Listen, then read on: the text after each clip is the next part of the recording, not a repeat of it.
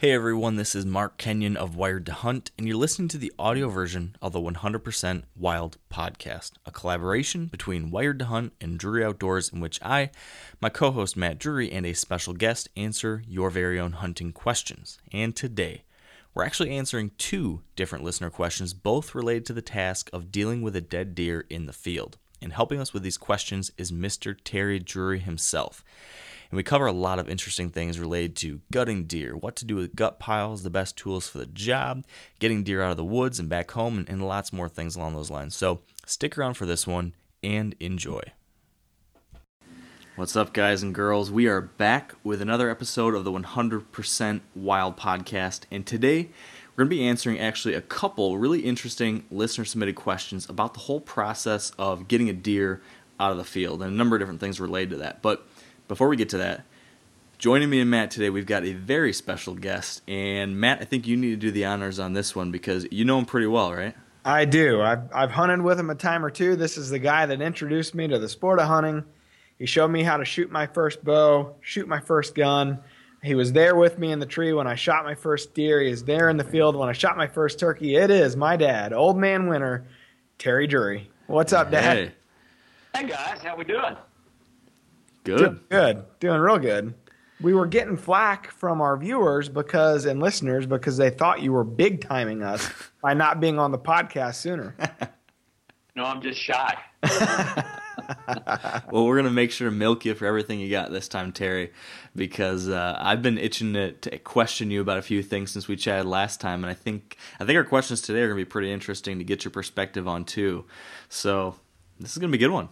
Mark, before we start, can you share a little bit about your trip out west? I know you just got back. I'd love to hear all about it. Yeah.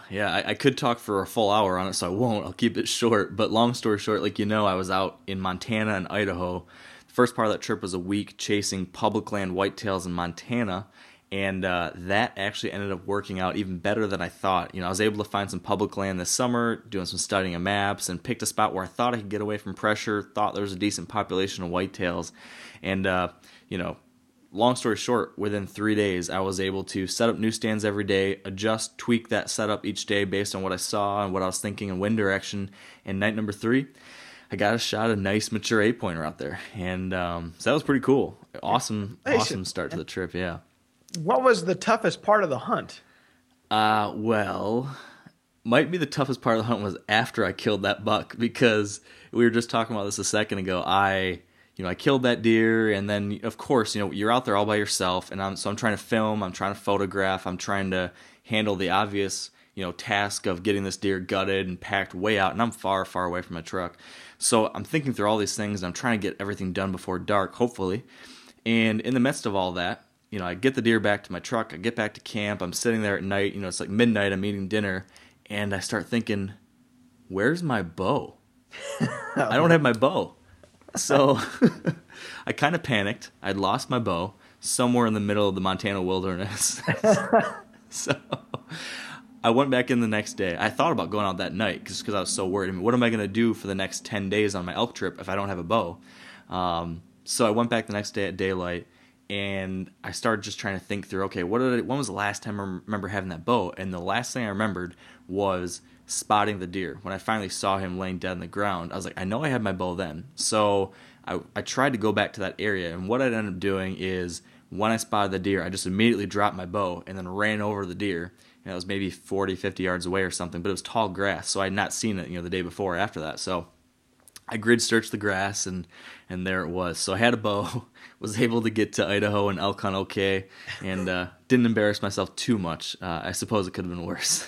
You're lucky you found it. That's got to be pretty much like a needle in a haystack, I would say. Yeah, that would have been game over if I couldn't find it. So yeah, chased some elk for 7-8 days out there, out in the mountains, and didn't come together for me, but it was a great trip, great experience.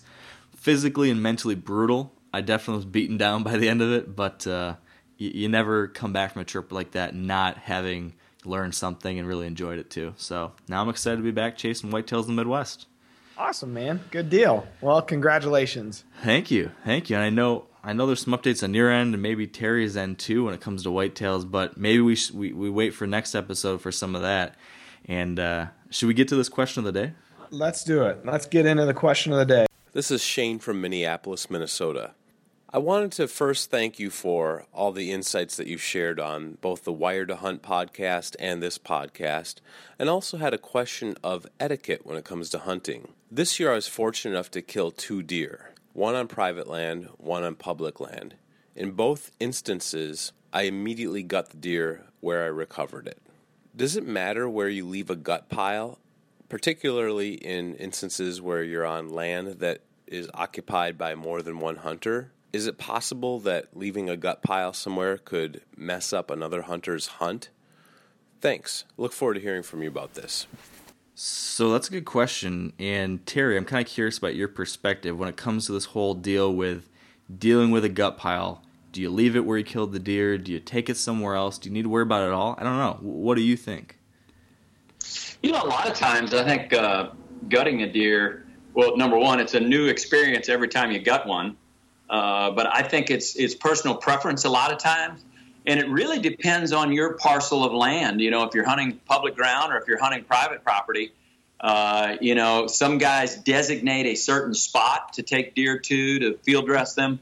Other guys will field dress them right where they're at. I know it's a lot harder for one guy. If he's trying to drag a deer out by himself, it becomes quite a challenge. We have the luxury of 2 guys. We have a videographer that's with us all the time. So, it's a little bit simpler when you have 2 guys and you're doing the dragging. So often we'll pull them out of that area depending on where it's at. You don't want to do it in their bedroom, obviously. We harvested a doe last night, and Michael and I discussed it a little bit and opted to drag the deer out of there, get it out of there as quickly as possible because we were on the edge of a biologic field, the edge of a food plot. And the last thing you want is a group of coyotes or buzzards or possums or whatever in there, messing around with a gut pile close to the food source. So it really depends on where you've harvested the animal and whether or not you have the physical ability to drag it out of there. I think taking it to another spot is usually beneficial. Have you ever actually seen deer go up to a gut pile and be spooked by it? Or I totally understand what you're saying with like coyotes or buzzards or something like that, but I've always been curious, will a deer itself negatively react to that? Have you seen that before? I've not seen it, personally, but, just watching their reaction when they come onto a blood trail, they may sniff and nose a little while, but they at the end of the day, they really don't like it. You'll hear them blow just a little bit and then they may, dart back off. So I don't think a gut pile is beneficial. If anything, it would be somewhat adversarial. Yeah. I've always thought the same thing. Although if someone told me, I got a different perspective. I can't remember who shared this with me, but they said for the night of the hunt, let's say you shoot a doe, and it's in like a food source, a big wide open food source, maybe where shot opportunities aren't always easy. They're going to be out of range sometimes, on the edges sometimes.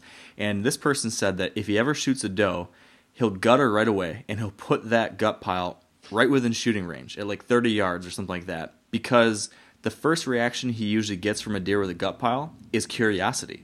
So lots of times he says that he would do this, and then a buck or another deer would smell it from some direction and come into shooting range just to get a really good idea of what that gut pile was. They'd sniff around it, and maybe they would spook. I don't know exactly what his situation was, but he said he'd get increased shot opportunities that night, at least, when he did that, just playing off of curiosity. That was kind of an interesting thing I'd heard. I don't know if it would, in the long run, be beneficial, but kind of an interesting idea.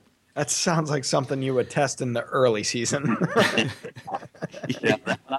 And everybody has their own methods and what have you. I personally probably wouldn't do that because, number one, I wouldn't want to sit there and look at a gut pile all evening. But when you think about a gut pile, the amount of effort and physical activity you go through when you're field dressing a deer, you've deposited a tremendous amount of scent there, not only the scent from the gut pile, but also your own. The molecules are just spilling all over the ground, and you're tromping around, you're moving, and so there's a little bit more than just the gut pile there when you talk about the human scent that you've deposited there. So you kind of got to keep that in mind as well. That's a great point. I think that's maybe the bigger thing for me when I'm thinking about it. To your point, I mean, there's so much activity that's going on around there. You've got your pack on the ground, you're kneeling on the ground maybe, or 2 of you are moving around. That's really compelling right there. I don't know, Matt, any thoughts on that? Well, you're touching everything around there. I mean, I don't know about you guys, but I'm not great at field dressing an animal. It takes me forever. So, you're literally you got all your stuff spread out. You're touching everything. You're probably sweating pretty bad. And so to Terry's point, I think you might be doing more damage than you are good. So I know when we're at Dad's place, we always go to a certain spot to try to, but to his point, we have the luxury of 2 guys, but we always try to get away for a couple of reasons. One, just to get out of the area, but 2, you don't want to disturb, what's going on. You don't know. There might be the buck you're after might be, bedded near there, or you just don't want to disturb it further than you already have. That's kind of my thought process on it. Yeah. So tying into this then, I'm curious about what either one of you think. What about when you shoot a deer, how soon do you gut it? Let's say you see it drop, and it drops out in the middle of the food source. Would you rather, go down there, gut it, pull it off the side really fast, and just try to get out of the way? Or would you let it lay until the end of the hunt and deal with it then? What do you think, Terry? That truly depends on temperatures. If you're, talking 90 degrees like we've got right now, obviously we've been climbing down early, going to get the deer. We're dragging it out of there as quickly as possible, taking it, getting it field dressed, getting it hung up, sprayed out, cleaned up, and get it into the walk-in cooler. And you like to try and do that within an hour, hour and a half, 2 hours tops, because the last thing you want is that meat to spoil. Now, in cooler temperatures, you can get by with a little bit longer time period, obviously. But the sooner you field dress the deer, the better off you are. And we like to try and do it as quickly as possible. We set up the Can-Ams with a little carrier on the back that's maybe 14 or 15 inches off the ground. So we literally can throw it up there pretty doggone quick and get it out of there really, really fast. But I like to get them into a cooler as quickly as possible. How many does have you guys harvested so far this year? We've got 4 so far. Awesome. So when you're doing that, are you solely on the mission to just go out and harvest does? Because that's kind of the question I always have at my lease. I have a limited time to hunt, and B, I don't think we have a big deer density. So I'm always worried. I want to get the practice and go shoot a doe and get meat for the freezer, but I'm also leery of going in there on maybe one hunt for the 10-day period and shoot a doe when I'm really trying to harvest a buck. What are your thoughts on that? Well, there too, it depends on the deer density and the size of your, the property that you're hunting. Because if you've got a shooter in there and he's a daylight walker, and if you're only hunting a small parcel, and I'm saying 20, 30, 40 acres, the last thing you want to do is go in there and stomp it out and run him out of there. If you've got a little bit bigger parcel and your deer density is extremely high, which we have here, our buck-to-doe ratio is so far out of whack, it's not even funny because of EHD has knocked so many of the bucks out, particularly our top-end bucks. We've got a lot of small deer, but just no shooters. So we're, kind of dodging around on the perimeter trying to do our doe harvest without doing much damage. And we've been pretty effective at, doing that over the years, but you just got to be conscious that you want to try and do it without doing a lot of damage. So doe harvest, a lot of guys don't believe in it. We truly believe in it. I think it's a necessity, a must. Taking some of those old barren does out of the herd, they're just another mouth at the table that's adding stress to the overall herd. Some of them are giant alpha does that kind of control everything. And it's good practice. It's not that easy if the first shot you take is at a giant whitetail, big buck with a 180-inch rack on his head or a 140-inch rack on his head. Yeah. So, getting into that muscle memory and knowing exactly what farm you need, I enjoy shooting them. I really do. I work hard at trying to harvest does and keep our deer density and keep our numbers in check.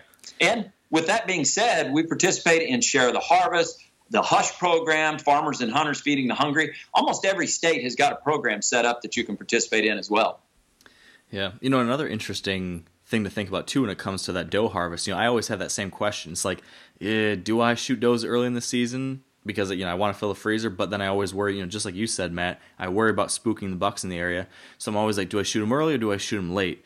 And I've been trying to do a better job of shooting them early because just, the exact reasons that you just said, Terry. As long as there's a way I can be on the perimeters and not mess up my best stuff. But another thing, I think it was Grant Woods maybe that I first heard this from, and it makes perfect sense. When you have a ton of does on a property, like as you mentioned, Terry, when you've got that buck-to-doe ratio that's way out of whack, when there's way more does than bucks, when it comes to the rut, those bucks don't need to travel a whole lot because there's does everywhere. There's not a lot of competition, and you're not going to have as active and intense of a visible rut. While if you have a slightly more imbalanced buck to doe ratio, those bucks are going to have to move more. They're going to have to work harder to find that next free doe. And if I can, improve that just a little bit, I'll do it, because I think, if I can increase the intensity of the daylight activity during the rut, that can make a huge impact on the future success I could have when I am eventually chasing that buck. So I don't know if that's something you've ever seen, Terry, or think can make a difference, but it was an interesting idea, I thought. Absolutely. Yeah, we have seen it firsthand. And in addition to what you just said, that, calling doesn't work, rattling doesn't work, grunting doesn't work, because there's no competitive, another competitor out there looking or searching for a doe. And it just becomes ineffective. So you got to keep that in mind as well. Keeping a balanced herd is extremely hard. It's not easy to do. And we try each and every year to do the best that we can. And again, it's up, to each and every person understanding the DNA of their particular parcel where they're hunting. Are their numbers out of whack, or is it in balance? 1-to-1 is the optimum. It's very, very hard to achieve that in fair, wild conditions. But we do each and every year. Mark, too, he's very, very vigilant about trying to harvest does and get the numbers down and keep that deer density in check. Yeah. How quickly can you actually field dress a deer in? What's the fastest you've ever done it? I've seen you fly doing this. It always amazes me as I struggle with mine. We've never really put a stopwatch on it, and I probably ought to do that one day. I think I can do it in a minute and a half, but I'm fairly certain with confidence I can do it in 2 minutes easily. Mark, you should see it. It's unbelievable. I mean, obviously they do it a lot, and they have their own tactics that they use, but it's amazing to watch it in person. I could literally struggle with it for 30 minutes, and he'll have it done in 2. It's unbelievable. That's awesome. I always struggle with that first deer of the year. So like we're talking about, I always want to try to kill a deer or a doe early just to get that first one, like get it back in my head and the whole flow of it. Because it is always kind of a pain when you've got like your 4 buddies standing around you waiting to drag it out, and you're sitting there fiddling around with a knife trying to not spill guts all over the place. That's no good. But on this topic, actually, we do have another very related question that I thought we could try tackling in this episode too, because it's so tightly kind of similar to this theme. So do you think we should, what do you think about jumping to that question and tackling that one? Absolutely. Real quick, Terry, did you have something to add there? Yeah, I was going to say that if the next doe that we harvest, we'll put a stopwatch on it, and if I do it in under 2 minutes, I'll have Matt buy my lunch. If we do it over 2 minutes, Mark can buy my lunch. I like it. Let's do it.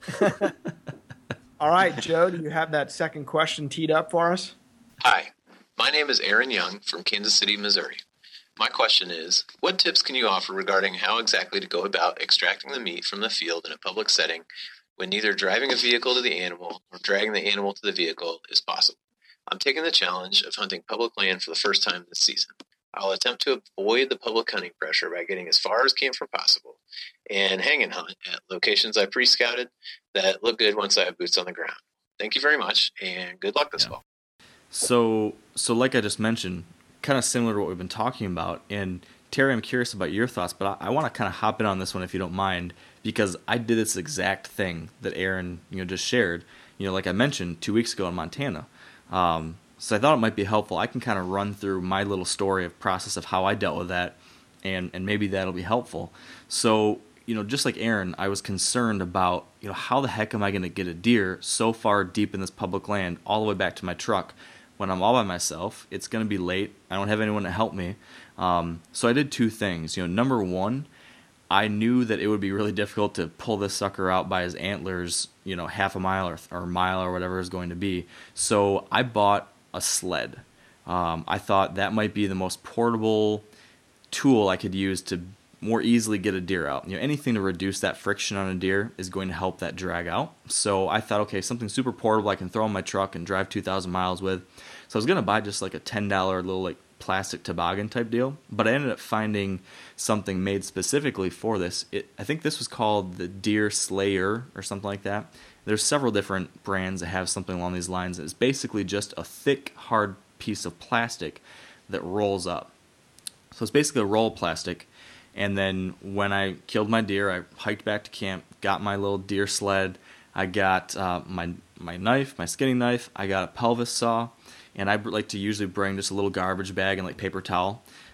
Just personally, I like to avoid getting blood all over all of my stuff for the rest of the trip. So that's what I packed back to the deer with me. And then this little sled, it unrolls. You roll the deer onto it. So now this roll of plastic is now laid out flat. And then you just take some rope and lash this plastic up on all the sides. So now it's like a deer burrito, kind of. You've got the tortilla is the plastic sled around it, and the deer's in the middle.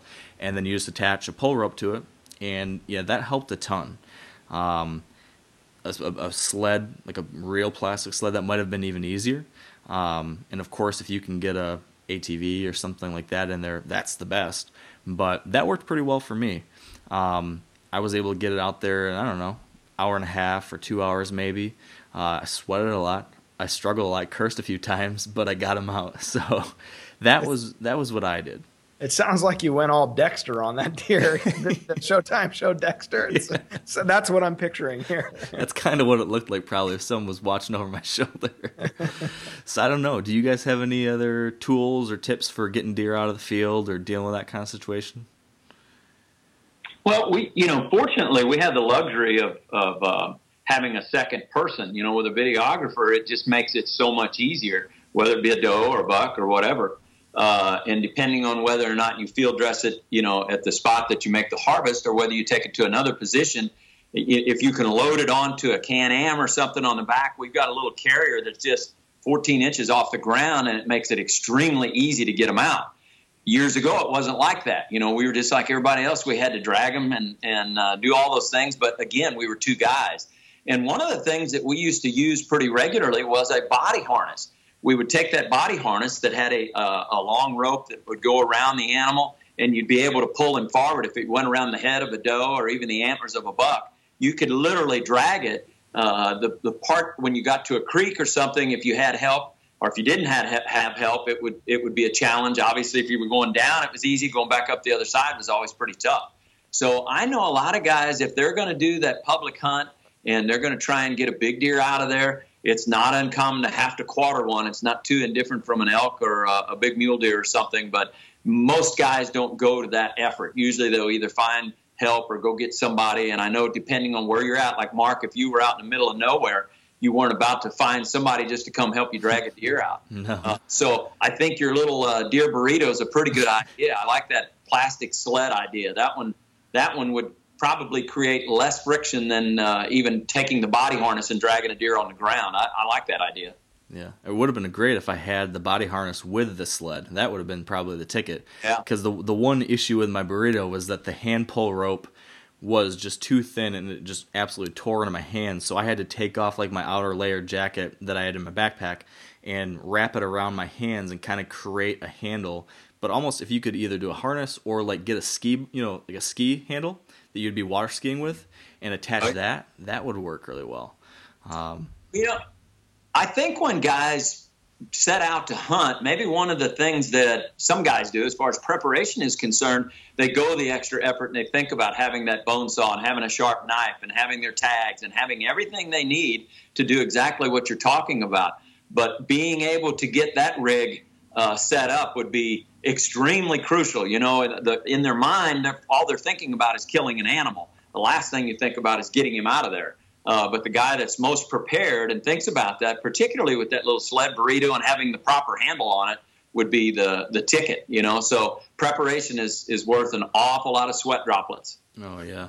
Have either of you guys tried the carts, the game carts? I've never used one of those, but I know some people do. I have never. I've seen those the most. It's similar to what you're saying about the burrito or in the sled. I mean, it's kind of like a wheelbarrow / heavy appliance cart. But that may be. I was actually speaking with Dad about that, and he was like, "That might be tough to, depending on the terrain you're going on, that might be tough to actually pull or push that thing out of there." Right. If you're hunting in and around tillable areas where you can get along a field edge or something, I think they would work fantastic. But if you're in some really, really mountainous or hilly terrain and you're going through some big crevasses or deep ditches, it's pretty tough road. I think dragging would be a little better. But we tried one years ago. Mark had one that we used to try. 2 guys, it was manageable. But one person, it'd be kind of tough. Doesn't Tommy have one of those? I swear I saw that. I think Jim's got one. Yeah. Maybe if you're big like that, it'd be a little more manageable. But. Well, and he's got 2 big brothers that can help him too, Chuck and Randy. Yeah. You know? He's probably got us beat on the whole physical aspect of getting it out of there. What about knives or tools like that? Do you guys have any specific style or even brand or anything like that works really well? I'm just kind of, as we're talking about this kind of stuff, it's always interesting to see if there's a specific tool that you like just with that whole gutting, skinning process. We'll probably get flack for this, but Outdoor Edge is a sponsor. Shameless plug here, but they actually got this cool knife where it's a is it called a flip and zip, Dad? I think it's something like that, where the one end of it, well, you got this kind of the saw end, but then the other end flips out, and it's got like a hook where you can get up underneath the cape, and it helps make the gutting process a lot easier. I don't know, have you even used that before, Dad? No, I'm still using one of the original knives they sent because I like using that knife. I sharpen it each and every time, but man, I've gotten so accustomed to that, and then I use a bone saw as well. But I kind of went one extra step with the bone saw. I bobbed the end of it on a grinder because I don't want to be cutting some of those entrails in there that you just don't want to get into. And I don't want to try and make a mess. But I literally open it up, and I cut that pelvis bone out completely so that whenever you take the diaphragm out, you can pull the whole, and you cut the esophagus and you go down the sides by the diaphragm, you literally pull that whole thing out, and it's clean as a whistle. You don't get too much in there. As long as you bob the end of that saw and you don't get into any of those entrails when you're cutting that pelvis bone out. Yeah, that's the trick.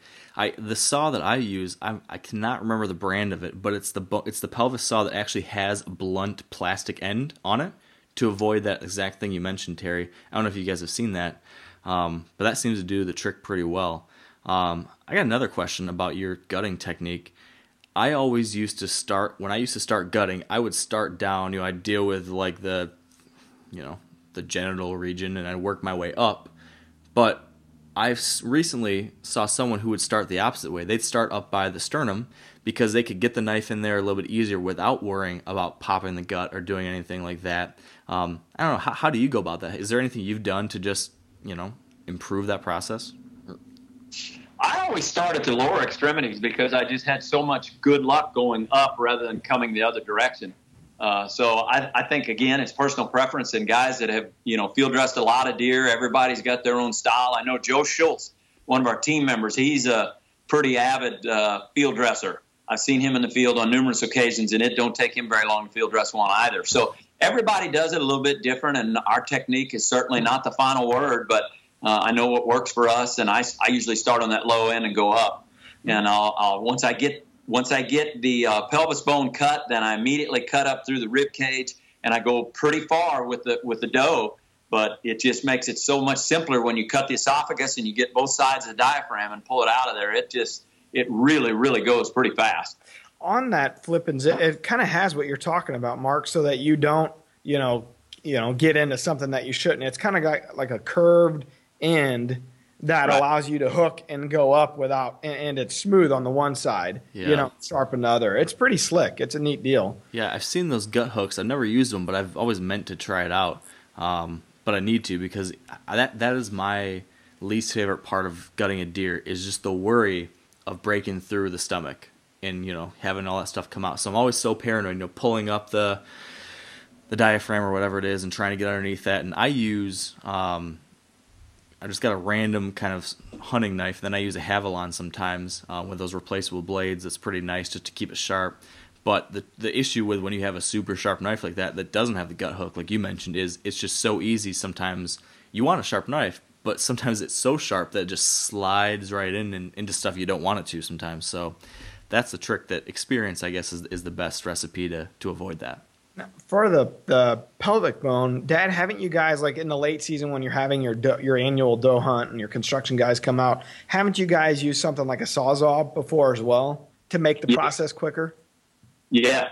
A little reciprocating battery-operated saw makes it extremely fast. I know Mike Joggers and we had, I remember maybe 10 guys here doing a doe harvest one year, and we ended up with something like 22 or 24 does. And the two of us, Mike and I, ended up field dressing those 22 or 24 does, whatever it was, in about 45 minutes, every one of them. And we had some help. There were guys dragging them and what have you, but we had a reciprocating saw, and one guy was using the Sawzall and another guy using an outdoor edge knife, and we just went right through them. That's one of those deals where you just stay out of the way, boys. Let those old men do the work. You're a smart man, Matt. We just get in the way, believe me. So what about that final step in the process? And I know this is dependent on weather, but I'm just kind of curious. Typically, do you have like a walk-in freezer or something, Terry, that you put these deer in afterwards, or are you taking them to a processor right away, or do you like to let your deer hang? I don't know. What's your typical process once you get them back home? We're set up here, and a lot of guys have that. If they've got a man cave or a barn or some type of shop or whatever, they may have a, whether it be electric or hand crank to get them cranked up. And I always hose them out. I want to make sure they're spotless before we take them into the cooler. And yes, we do have a walk-in cooler. You check that temperature on a daily basis to make sure the compressor's running.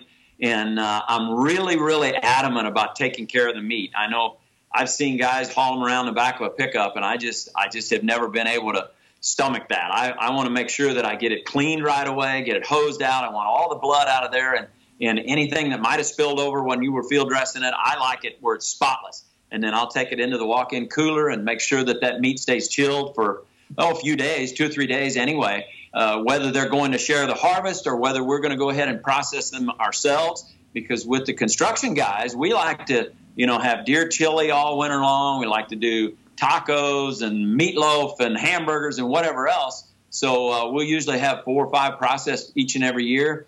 And as long as we can continue eating the venison, why, there's no reason not to continue harvesting the does.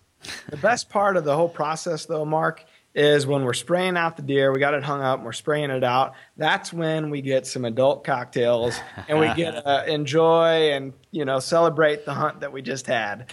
Can we say that? Yep. Yeah. Hey, this is podcasted. This is online. We can say anything. This is the Wild West out here, Terry. Well, we have kind of a little ritual that we go through. The moment that we get her, hung up and we get her sprayed out and she's spotless, we want to make sure that she drip dries for a couple of minutes. Then we usually have at least one cocktail. At least one. I love it. Well, this is making me hungry and thirsty. There you go. Is there anything else you guys think we need to cover on this topic? I will say that field dressing is so important, and we've been to a lot of different processors during the deer season and watch guys bring deer in, and I really wish some people would spend a little more time and be a little more careful about field dressing an animal, because I think it's so important as far as the taste of that venison later on. The last thing you want to do is miss a few glands or let some parts in there that were supposed to come out. And I know when you're field dressing a buck and you want to try and mount that deer, you really don't want to go up any higher than that brisket bone. Well, to be able to get that heart and the esophagus out, you've literally got to almost crawl up inside there and get your knife in there. You got to be careful so you don't cut a finger off. But more often than not, I think some things get left up in there that shouldn't be. So guys just need to spend a little bit more time and be a little more vigilant about trying to get their deer cleaned out properly. Well, and to Mark's point a while ago when you were talking about you don't want to get your clothes all, bloody for, what in general, you just don't want to get your clothes all bloody. A lot of times we wear, and you can find these actually, I just picked some up at Walmart the other day that they actually make a field dressing kit, but where they make the latex gloves that actually are plastic gloves that go all the way up to your shoulders. And those make things a lot easier. You don't have to completely disrobe, to get up in there and worry about getting all your clothes bloody. I mean, you could just roll those things up, and then usually they're pretty bulky. So we'll put latex gloves over the top of those to kind of make it all a little bit more tight so you can actually feel around and see what you're doing. But that helps the process tremendously. Yeah, that's especially in the situation like Aaron was in. If you are maybe far from home, maybe like I was camping, I didn't have access to a washing machine or anything. So in that type of situation, having gloves and stuff like that would have been really nice just to avoid that additional mess that's harder to clean up when you can't get back home and deal with stuff in that way. So I've used those. I get flack from my buddies sometimes. They think I'm a little girly if I'm using the gloves, but sometimes they're handy. I was even going to say that. So I'm sure we're going to get crap over this, but realistically, like, I don't care to have blood all over my clothes. I know we can wash them, and we wash them, but if you can save yourself the trouble, why not go through an extra step? I mean, that's just me personally. I don't know. But I've seen Dad and Mark use them for years now. Yeah. You know, no shame in that. You know, and I think some of our reservations, and it's never been proven, but with EHD and CWD, you know, if you get some open cuts or wounds on your hands or your wrists or whatever, the last thing you want to do is get you know, some blood against it. So I'm as much about watching it because of some of the diseases they may be carrying as I am about getting blood all over my clothes. Because usually I'll take the top shirts off or jacket or whatever. And exactly what you said, Matt, I'll use the big tall gloves and the latex over that, and I carry rubber bands in my pack as well. It's light, you know, it's not any added weight, so why not just go all the way up to your shoulder, put the rubber bands on, and you're good to go. And on those bucks, it just makes it a lot, you know, because you do have to go up in there so far. I mean, you'll get up to your biceps and your shoulder, so it just makes this process a little bit easier. For sure. And we're pretty built, you know. Obviously.